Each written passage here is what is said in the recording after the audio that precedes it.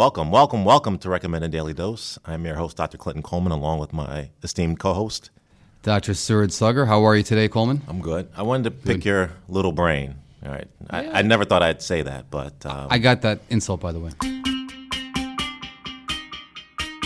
You're listening to Recommended Daily Dose with Drs. Clinton Coleman and Suraj Sagar, the not-so-average health show with a unique spin on what's making headlines in healthcare. You know that I know that I'm pretty, well-traveled, right? I'm already lost. I know that you... Yeah, well, are you well-traveled? They call me locally recognized, internationally known, but... that was your stage name, your rap name. Over the course of the past year, I've become a little more scared about traveling. Vacations, a lot of stuff in the news about... deaths in resorts, and I'm already scared of flying. I mean, I know you don't see me as a scary person, but you can imagine that I have to pop a Xanny before I fly. Exactly, and you have the little bag in your legs between. Yeah. Well, listen, I like to travel a lot too, and I think there's a lot we can talk about in today's episode about travel, health, how to stay healthy, and what's going on in the news. Right, so I'm really concerned about all the deaths in the news. So, all right, so let's start there. What are your thoughts on that? That's your thing, right? The traveling and being. It is my thing. I tell you, in another world, another life, I would have just traveled the world. Maybe worked for the WHO, CDC. There was a book I read in med school, Hot Zones. I thought I was going to drop in like some epidemic somewhere and just drop in and say, little village, rural area, the Amazon, whatever. But it didn't quite work out that way. But I tell you, travel, health in general is fascinating stuff. So it's something I should be concerned about, these deaths? Well, we have to take it in context. So why don't we address each individual concern and then see really what we can do to stay healthy. So I'll start off with a question. What do you think is the number one killer of travelers abroad? Is it political unrest? Is it infections? Is it accidents? What is it really? It's probably the same thing that happens when they're not traveling, right? People die from the most common things. Things being common. Probably heart disease, right? Up to 50%. You are smart, I tell you. You're not just a good-looking guy. Up to 50% of all deaths abroad are just like it would be at home. Cardiovascular, stroke, heart attacks, etc. I think people get worried when they see 10, 11 deaths in Dominican Republic over the past year. It's hard to ignore that in the news, right? But, keep it in context. There's about probably 2 million Americans visit per year. So, right. A handful out of 2 million doesn't. In the media, it's exaggerated, but probably in context, it's probably. If you not look that at the much. incidence of the rate, what's happening over here among 2 million people, probably similar. Now, I think it's important for our guests to understand this investigation is still ongoing, so we can't make any distinct conclusions. But what we can do is talk about travel health in general, and I think once you understand what things people should be concerned about, what they should be looking for, what they should be informed about, well, they might put them at ease. So I think when people travel, you really have to worry about your own health, obviously. Right. A lot of patients come see me and ask if it's okay to travel, and based on their history, and it's really up to the doctor to determine whether they're healthy enough to travel. But once you're there, you have to worry about simple things like accidents, which are really common. In fact, they're so common. I mean, people are always concerned about infections. Especially right. What I do, I get asked about it, but.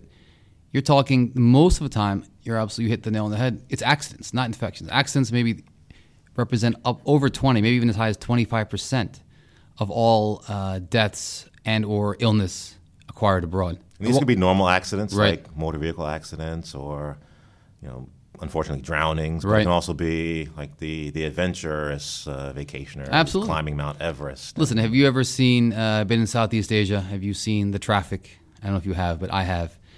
It's not for the faint of heart. Right. So just like you can have a car accident anywhere, unfortunately, this is oftentimes exaggerated, especially in third world countries that are more crowded. They don't have perhaps as safe cars, et cetera. Their roads aren't as good. So these are all things you really have to be concerned about. So before you start thinking exotic, as we say in medicine, common things being common, you really need to understand that what can harm you in our own country, heart attacks and then accidents, is the exact same thing that the most likely you would perhaps impact you abroad. And I think like myself, when you're on vacation, you probably let your hair back. Your receding hair back. When I had hair, yeah, absolutely. Right. Yeah. So you're more uninhibited and probably doing high-risk behavior type things. Not you per se. Not me. Let's stay away from me, exactly. But you're right. People on vacation, I mean, we're talking as far as about drinking and illicit drug right. use, perhaps more promiscuous, perhaps unprotected relations. So as an infectious disease physician, I tell people all the time that STDs, gonorrhea, chlamydia, syphilis, and even HIV, what we call acute HIV, are things we always think about in travelers, especially the right demographic. So maybe someone younger, someone who said they went for a bachelor party, or perhaps they traveled alone. But you can't make any assumptions. You really need to always include that in your differential diagnosis. If someone comes back and they have a variety of symptoms, remember syphilis, we call it the great imitator. It can present in a whole host of ways. So you always have to think about that in your back of your mind. And you have to be aware that certain parts of the world are more endemic for STDs, including HIV. So sub-Saharan Africa, for instance, South Africa, parts of Eastern Europe, Southeast Asia. So you really need to know where you're going and what the risks are, and that's a perfect example. But what else are we talking about? Now, you're a scuba diver or no? No.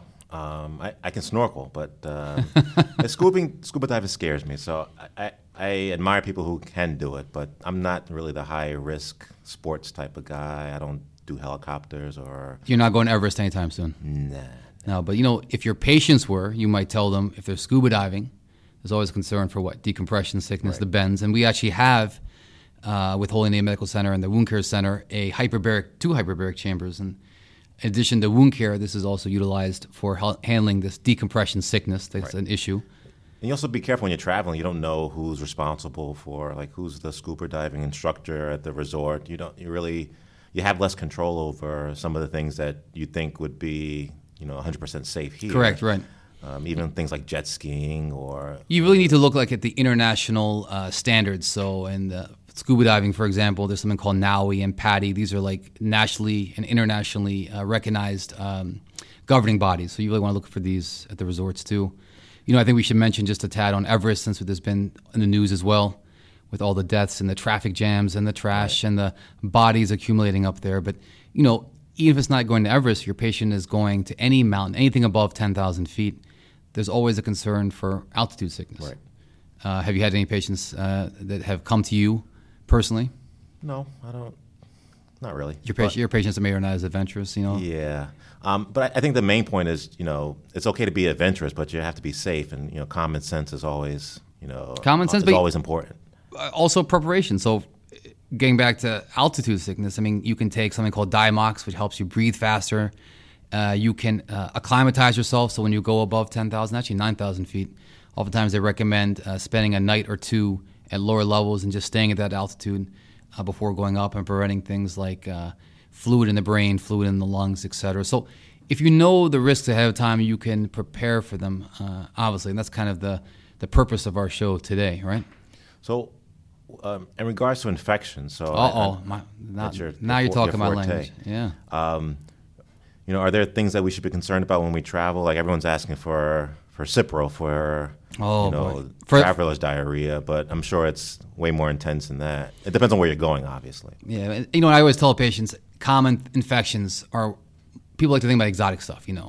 Doc, is it Ebola? Is it Zika? Is it something crazy? Before you start thinking about these things, you have to look at the context, like you mentioned, geographically where you're going. But, just like if it's the right time of year, it's winter, and then you're going on a long plane ride, just like you can be at risk for influenza back home, i.e. in the United States, New Jersey, whatever, that also is a very common acquired infection abroad, especially if you're talking about long plane rides and breathing recycled air and sitting next to a bunch of people in closed, confined spaces. Pneumonia, the community we call community-acquired pneumonia. The captain of the ship of death, Osler called it, pneumococcus, strep pneumonia, very common. If it's the right time of year and you have children and they, norovirus, so same thing can happen abroad, cruise ships. I hope you haven't had that issue, right? Where you were stuck on a cruise ship? I've never been on a cruise ship. And are you going or? No. That's not your plan, all right. No. And then, well, speaking about the fecal oral route, it's funny you mentioned hepatitis. I feel very comfortable at home. I feel you're more of a staycation type of guy. Staycation guy. So you put socks, you put your Birkenstocks on, and you just sit in the backyard. My little boy shorts, and I'm just hanging by the pool. We can talk about your above ground pool, or is this an in ground pool? A little Scooby-Doo pool. Scooby-Doo pool, right? Just maybe spreading mulch. I know you told me before the show that you had bought some mulch for your backyard. We're going to have a whole show about mulch later. So again, common infections, most things you should think about. So Why is that important? Well, make sure you had your vaccinations for influenza every season. And remember, if it's the winter in North America, if you're going to South America or Southern Hemisphere, you have to think it's their winter. Influenza will be circulating there. So you have to make sure that you're getting vaccinated the right time of year. Is there a place to go? I mean, I know the CDC has some guidance on Absolutely, yeah. on international travel, but that's mostly, I would assume that's mostly exotic stuff like yellow fever and dengue and malaria. But like, is there some place to go to know what's endemic in that area when you go, like flu, for example? No, it's a great question. Do you go to Doc in the Box, do it, urgent care center? I really recommend 3 things. One, going either to the county health department, which they always have a lot of great information. So, for instance, here in Bergen County, it's in Fort Lee. Going to a dedicated travel clinic, and these can be, actually go to the CDC website, you can see dedicated travel clinics that are listed on the CDC website, and or a yellow fever clinic. And yellow fever is a virus that you see in Africa and South America, and the vaccine, while life-saving, has to be given in special circumstances and in environments. So some clinics specialize and advertise as yellow fever clinics. But I was going to mention this at the end, but we might as well mention it now. There's something in the ID world, in the medical world, that we use called the Yellow Book. It's put out by the CDC. They actually have it free for online. So if you go, CDC Yellow Book, you can actually search by geographic area. So I'm going to, the Caribbean. I'm going to Africa. I'm going wherever. And they'll tell you what you should be concerned about and what things to think about and what vaccinations. So it's an unbelievable resource. I recommend. Not even they have the professional version, so for people like us as physicians, even the one for travelers themselves without medical background. It's a very valuable resource, and I recommend any listeners out there they may be thinking about traveling to really look at that. And I get this. I'm sure you do. I'm going to Africa tomorrow. What should I do? This is you're a little late. Exactly. You really want to do this about a month ahead of time before your travel. So for example, malaria, which is pretty prevalent in Africa, you need prophylaxis at least 7 days before. In general, although this is getting a little specific, there are some options to be given actually a day or two before you leave. But even things like hepatitis A, vaccine, you need that way ahead of time. Right. So if you're talking about medications for prophylaxis, especially let's say malaria, for instance, you can actually give it a day or two before. If you're talking about vaccinations, cholera, typhoid, hepatitis A, you need time for that to work. So I always recommend anyone that's traveling abroad, perhaps to more exotic locales, to at least seek guidance a minimum of a month ahead of time. Because you plan weeks ahead to go to the place. And you absolutely, yeah. You need to give your doctor some heads up that you're going to, because you do want to enjoy your vacation when you get there, which is another thing. Like when you go to a foreign or a different place, you're relying on their healthcare system, which so let me ask you, maybe a little different than here. Do you purchase travel insurance and do you purchase healthcare insurance when you travel abroad? This is always a tricky subject, right? Because one, you never want to have to mitigate or think about cost at the expense of seeking help when you're abroad. Then you also have to understand that not all healthcare is equal, and how the standards in one country may be very different from another country, including our own. Right. You might be relying on the resort's policies, right? So in the news, one resort had a policy that they had to call the hotel physician. So you're talking about some of the 911. You're talking about some incidents in DR recently, right? Where the families were requesting an ambulance and going to the hospital, and I think they waited 22 or 24 minutes before the resort physician came. And then the family was stuck with a big bill. They didn't want to pay. It was a whole issue. So something certainly I think, and that's a great point to think about is considering buying health insurance for international health insurance, so you're really well protected, especially if you have underlying health conditions, making sure you take your medications. If you're a dialysis patient, so in your instance, I'm sure they have dialysis cruises, and they have people enable ways for people with dialysis that require several times a week to enjoy their lives. But if you have special circumstances like that, you really want to prepare well ahead of time. But going to infections, when you go away from the more common stuff, there are other things. So the old Montezuma's Revenge, have you heard of that? Have you experienced that? I've heard of it. Never experienced it. Never been to Senor Frogs in Cancun, and then for spring break and found the. Are you telling us a story? I found the bottom of a rum bottle. No, I'm not. But we call this traveler's diarrhea in the business, and this can be things like E. coli and other bacteria. It can be protozoa. Drinking the water. Exactly. So it's common sense. People say, "Gee, should I take antibiotics?" The reality is that most people, unless you have very severe disease, will clear it without any medications. So do you recommend giving antibiotics before? Well, you travel? mentioned Cipro, which is a fluoroquinolone that everyone seems to know, and actually that's no longer first-line therapy. I recommend taking a short course, at least a packet of Zithromax with you, or a drug called rifaximin, which is quite expensive for traveler's diarrhea, but only take it if it's really extreme cases. You know, when you're talking about little kids, they can get dehydrated quickly, but someone with otherwise healthy, intact immune system, it's really what we call self-limiting illness. And as I say, prevention, an ounce of prevention worth a pound of cure. So just be aware of the water around you. And I think a lot of people say, well, only drink bottled water, but then they don't realize that fruit may be washed with local water. Or brush your teeth or ice cubes. Exactly. So you have to worry about ice cubes. That's gotten me a couple of times. You had filtered water, but maybe the ice cubes weren't filtered. Fruit, make sure you peel it ahead of time. So things like bananas are better than, let's say, an apple. An orange would be better than an apple. Things that have an outside covering that you can peel ahead of time. Just trust me from personal experience, it'll save you a whole lot of grief. I have a silly question. Now, there's no silly questions, Cullen. So say I'm a resident of country A. Yeah. Have I built up tolerance to whatever's in the water? So this is a great question because in general, I would say yes. But there are instances of what we call like immigrants returning home to visit family members, et cetera, friends. And they actually see that immunity is somewhat lost. So I will have people saying, well, I'm going back to my own home country, of X.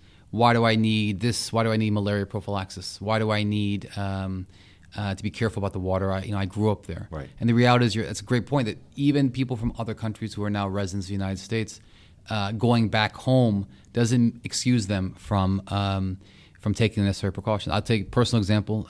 Families from India, parents grew up there. They came here for after medical school, but when they go back, they take malaria prophylaxis. They take the whole host of medications, including prophylactic Pepto-Bismol or whatever else, something to coat the stomach to prevent traveler's diarrhea. They take antibiotics in their personal medical bag just in case. These are people who grew up for a significant part of their life there, but have spent the last 40 plus years now in the United States. So it's a great and actually sometimes under-recognized concept that people that had natural immunity do lose it over time.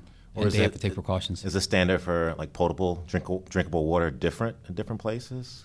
Well, I think people sometimes... We have E. coli in our water, right? We do, but in general, our standards we can at least be more assured, and of course, this is always exceptions to every rule, but we can be more assured globally, or at least globally across the nation, that the water supply is safe, that you're not going to have E. coli, Campylobacter, Shigella. Now, of course, we know, especially last summer, there's all kinds of instances of food and waterborne illnesses in the news, and that's a story for a different day, but in general, our water supply is very safe, and we don't worry about it here like you would in other countries.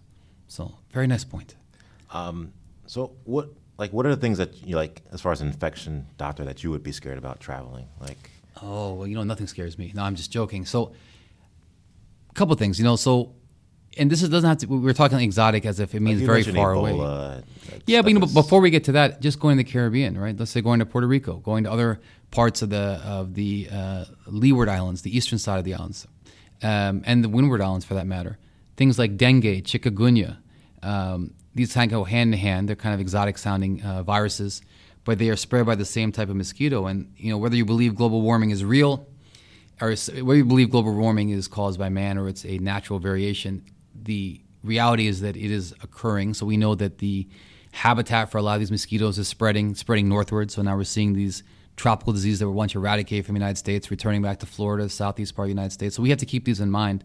And we know the Caribbean, and specifically, we have tons of patients that come here that obviously live here, that vacation in the Caribbean. These are things that you always have to keep in mind. But so before we go to more exotic stuff, really think about the things that we might see more commonly. Someone going to the Bahamas, going to Dominican Republic, going to anywhere in the Caribbean. So dengue, you've heard about. Chikungunya, they cause really intense body aches and pains. Don't forget malaria. It's not, and malaria is one of those things that you have to, some islands have it, some islands don't. Haiti does, but the other half of Haiti is the Dominican Republic, so Hispaniola does not. Although there have been reports of where you have resorts being built and there are perhaps workers from Haiti who have brought it with them. So, you really need to take an individual basis whether you need prophylaxis or not. Parts of Central America do have yellow fever, some do not, et cetera. So you get the ideas that these are all things you need to start thinking about before going to the more exotic stuff like Ebola. Now, if you're going to West Africa, certainly something to think about. Right. There are ongoing outbreaks in Cameroon and other places. So, I could talk about this stuff all day, as you can clearly see. But the reality is that, really want to hit the head on terms of where you're going and discussing that with your healthcare provider. There's even things that are less common here, but more common worldwide, like things like tuberculosis, which is you don't see much tuberculosis here. But well, you'd be surprised, No, but I'm saying compared internationally. Well, let me ask you a question. How many people you think in the world are infected with tuberculosis? Since you asked, I would say a lot. Oh, that's a great answer. Is that what you're going to put in an exam? You're just going to put a lot? Are you going to put C for C. a lot? Yeah, for a lot.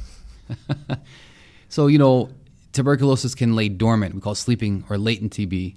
But things that are eradicated here, like tuberculosis, yeah, but measles, tuberculosis it was thought to be eradicated. Even people tell me today that, hey, gee, is it really a big deal? Well, depends on where you go. Well, it depends mostly, especially on the coast where you have large immigrant populations. There are a lot of tuberculosis, and we see a fair amount of tuberculosis here in the Northeast, outside Manhattan, being in New Jersey. So my point is that this is not something that is eradicated. And to answer the question, it wasn't C. It was actually 1 in 3 people in the world have not active TB, but sleeping TB. So this is a huge problem, and that can become active over time, and that's a conversation for a different day. But the reality is that it's not just the common things you have to worry about. It's not just the exotic things you have to worry about. You really have to think about all these things. But again, in the context of where you're traveling, and that's really where that CDC website I mentioned, the Yellow Book, really comes in handy. But I feel like we're talking so much about infections. I'm sure there's other things we have to tell our listeners about in terms of travel health. No? I think just the process of traveling, right? Like jet lag. So when you fly on vacation from here to let's say Pittsburgh, is that a big deal with jet lag? Pittsburgh. Is that? I was told you like to go there and hang out. Well, I think joking aside, I mean, how many travel zones do you think you really need to cross before it becomes an issue? I'm sure more than a few, 2 or 3. You're gonna have to pick a number here. You can't just pick B or C. 3. 3, yeah. So that's what I tell patients, that once you cross over 3 time zones, especially going east to west, it's more so than west to east, that's really becomes an issue.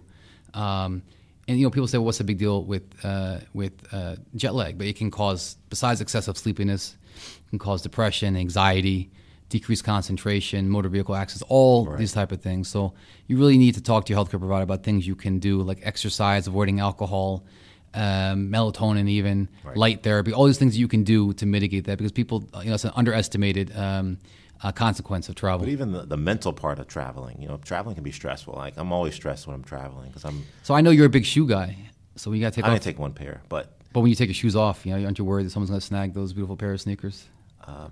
I keep one eye open, but no, it's just airport and security and the bags. So it's really stressful, even though it's supposed to be a relaxing time. Right. But I'm a normal person. What about people who have underlying psychiatric issues? So these can be exaggerated absolutely with both jet lag as well as the anxiety of travel, especially in our quote unquote post 9/11 era. Right. So that's a great point. And then we've been talking about infections and other things, but we have to remember other medical issues. So blood clots, what we call DVTs. Right. So what do you tell patients in terms of how to prevent? Anything you recommend for them? So the longer that you're sedentary or not moving, you're at higher risk, especially if you have underlying reason for blood clots. So right. I tell patients to try to be as mobile as they can if they're on a long flight, to get up and walk around, or if you're driving for a long period of time, take some stops, right, and just walk around. They also have these compression stockings that you can wear. Or if you need medications, you need to discuss with your provider before traveling if it's actually safe for you to travel if you're at high risk for blood clots. Yeah, I think you mentioned medication. You also want to make sure you have enough medications to last you during your duration of your trip. Not just for that, for anything. For anything. Right? Absolutely. Yeah, that's a great point. I think we have to mention at least the issue of animals. When you're traveling outside the more touristy type areas, people underestimate the risk of wild animals, especially dogs and cats. They can spread rabies, so you need to be aware of that. Believe it or not, monkeys. I don't know if when you go on vacation, if you interact with wild monkeys. I try to stay away from the monkeys. You stay away from monkeys. Well, they actually spread something called herpes B virus, so that's something you can take with you to your next. Try to stay away from monkeys and herpes B virus. Herpes B virus. You can take that with you to your next cocktail party. That's free of charge, by the way. And I try to stay away from fish and sharks and all that stuff. So I'm pretty boring, but I'm safe. We won't get into it, but there's actually marine toxins if you eat certain fish, and certain fish can kill you. So and certain fish can kill you even if cooked. So you need to be aware of where your seafood's coming from, especially if you're in a local area, you're on an island somewhere, and say, give me the local stuff. You really have to be careful. Certain fish have certain toxins, like reef fish especially. So something to think about. Then I think we should at least touch, as we wrap it up here, on some special patient populations. Children, making sure that they are certainly evaluated well before you travel. Anyone who's pregnant, especially if you're concerned about Zika and what areas may be endemic for Zika and you're concerned about the health of your unborn child. Elderly patients. Elderly, immunocompromised, so they have, their immune systems are down. Healthcare workers and human aid workers certainly need, they're probably the ones that could be more going to rural areas, and perhaps anyone working with refugees or in conflict zones. They're going to be areas of poor water quality and limited health resources. So that's something you really want to investigate well before you travel. Obviously, newly arrived immigrants and refugees. We're living outside, one of the biggest cities in the United States. So we have a fair amount of immigrants, and that's a whole special patient population that we have to take into account. And of course, the whole last-minute travelers we talked about, those that are telling us they're leaving tomorrow and can't write a prescription. Right. That's really not ideal. But having said that, does happen enough that you want to at least give them something to protect them with. So there's a lot here. I tell you, the more we do this, at the end of the day, you're putting as much effort you can into traveling safely, you'll actually get to enjoy your vacation. A lot of the things that we hear in the news are really isolated cases and need to be put in perspective. Put in context, but at the same time, knowledge is power, and we have to disseminate this knowledge, and then we have to ensure that people stay safe. Because while you don't want to take out of context, and you don't want to alarm anyone, there are risks with travel, no matter what you do. And it can just be going to a resort. It can be ecotourism, adventure tourism. It can be going, staying domestically as well as internationally. There are issues, and I love travel. I know you do too. We were joking around with your staycation. But I know you like putting your hip pack on and your white socks and your sandals and What's going a hip around. Pack? Fanny pack? Fanny pack, yeah.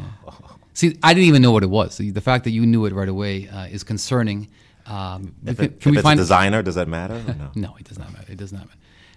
WooWear does not make fanny packs. But I think this is an extremely timely topic, and I have to say this was your idea, so I think this is a great one. I really had fun with this one today. Well, I'm happy you know about WooWear. Well, I know about a lot of things. Well, thanks for listening. You can find us at holyname.org/recommended daily dose. And please subscribe on iTunes and Spotify, and we will catch you next time. Signing out, I'm Dr. Clinton Coleman. Dr. Suraj Sagar coming from you from Holy Name Medical Center in rainy Teaneck, New Jersey. Until next time, be well.